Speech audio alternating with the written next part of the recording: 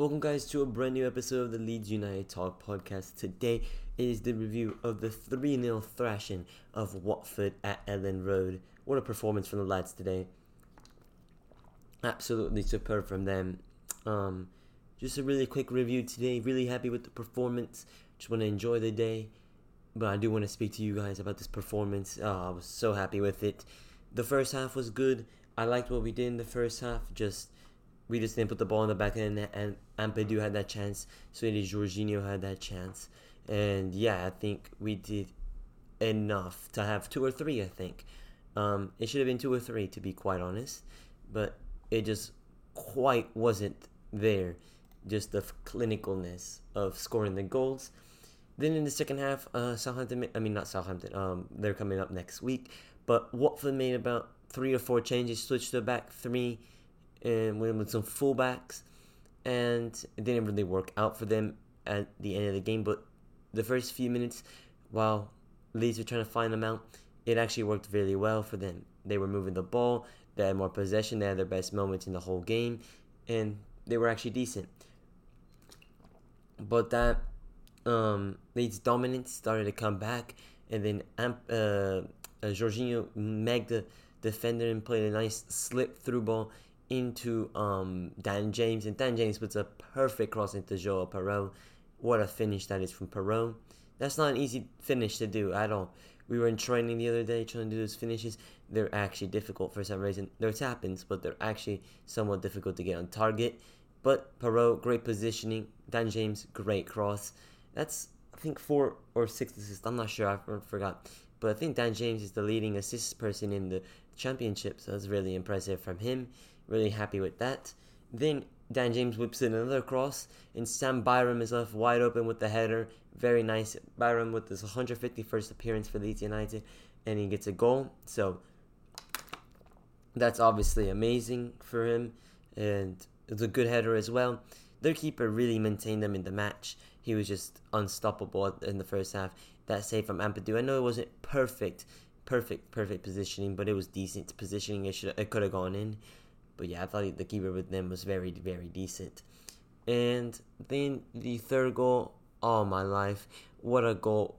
Jorginho plays an incredible ball. But before that, let's just talk about the skill. He just takes on one defender, then does the little step over, goes over, then puts the perfect weighted pass. It's incredible how perfect the pass was. He weighted it so well. The pass was precise as well. It stopped right before Jadon Anthony's path, and Jadon Anthony, all he had to do was slot it in the back of the net, which wasn't the easiest of finishes with the 2 defenders were sliding in, but he put that very, very nicely into the bottom right-hand corner. So now let's give the ratings for everybody. Let's start off with Ilian Meslier. Didn't really get tested till the 95th minute. Good save there at the end because Ayling came on. Absolute terrible defending. I don't know what he was doing there. But good save from Meslier. Good clean sheet. That's 4 clean sheets in a row. That's, 4 clean sheets. That's absolutely incredible. What a defensive performance. Now it's gone to Jamie Shackleton coming in for Luke Ayling. Thought he was better than Ayling. He's not even a right back, and he's better than Ayling. He's not even, his natural position is a midfielder, and he did better than Ayling. So, really happy with that. Let's give Shax an 8. Meslier, didn't really get tested. Nothing wrong with it. But let's give his distribution, because of the distribution 7. Thought he looked calm on the ball today. Didn't think he had any bad moments. Now, Pascal Strauch and Cooper, we're going to give Pascal an 8, Cooper a 7. Cooper did have that one moment, but Cooper was very, very solid today as well. So was Strauch. Really pleased with their performances. Strauch and Cooper were pushing on the striker and the wingers and the midfielders, and they were winning these balls, this 50-50 balls coming at them from their goalkeeper. So it was very good to see. And then we have Sam Byram. Sam Byram is just amazing. When Junior Firpo comes back, I want Firpo at left back, and I want Byram at right back. I feel bad for Shackleton. He's having good performance after good performance, but he's just not better than Byram. Byram's just better. And then when Jet Spence comes back, it's Spence and Firpo, in my opinion. If Firpo comes back at a good level. If Byram is still there, we're keeping Byram in there as the left back. But so far, so good. Ethan Ampadu, what can you say about Ethan Ampadu?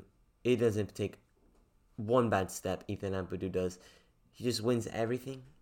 He's just such a good midfielder. He wins every single ball. And then his passing is decent as well. Oh, just the way I just admire how he wins the ball so easily every time. Look, I know we like Tyler Adams, but if we're comparing him, Ethan Ampadu wins the ball more, in my opinion. He's not as quick, but he passes the ball way better. And a lot of the attributes are just better from Ampadu, so he's just clear. Then Glenn Kamara, great performance from him, 8 out of 10. Just got a little bit tired at the end. Then I think Daniel Faka had to make some substitutions a little bit quicker. Bring on Gruev, bring on Gray a little bit earlier. Because he was kind of running out of energy there, Glenn Kamara. But that's fine. He's just getting into match fitness. And if that's what he could produce right now, imagine what he could produce when he gets into full fitness, you know? Then Dan James, I think he struggled a little bit in the first half, but I thought the second half with Dan James was brilliant. 2 great assists. And Dan James's product is coming out right now with the assists. Not necessarily the goals, but the assists, I'll take them.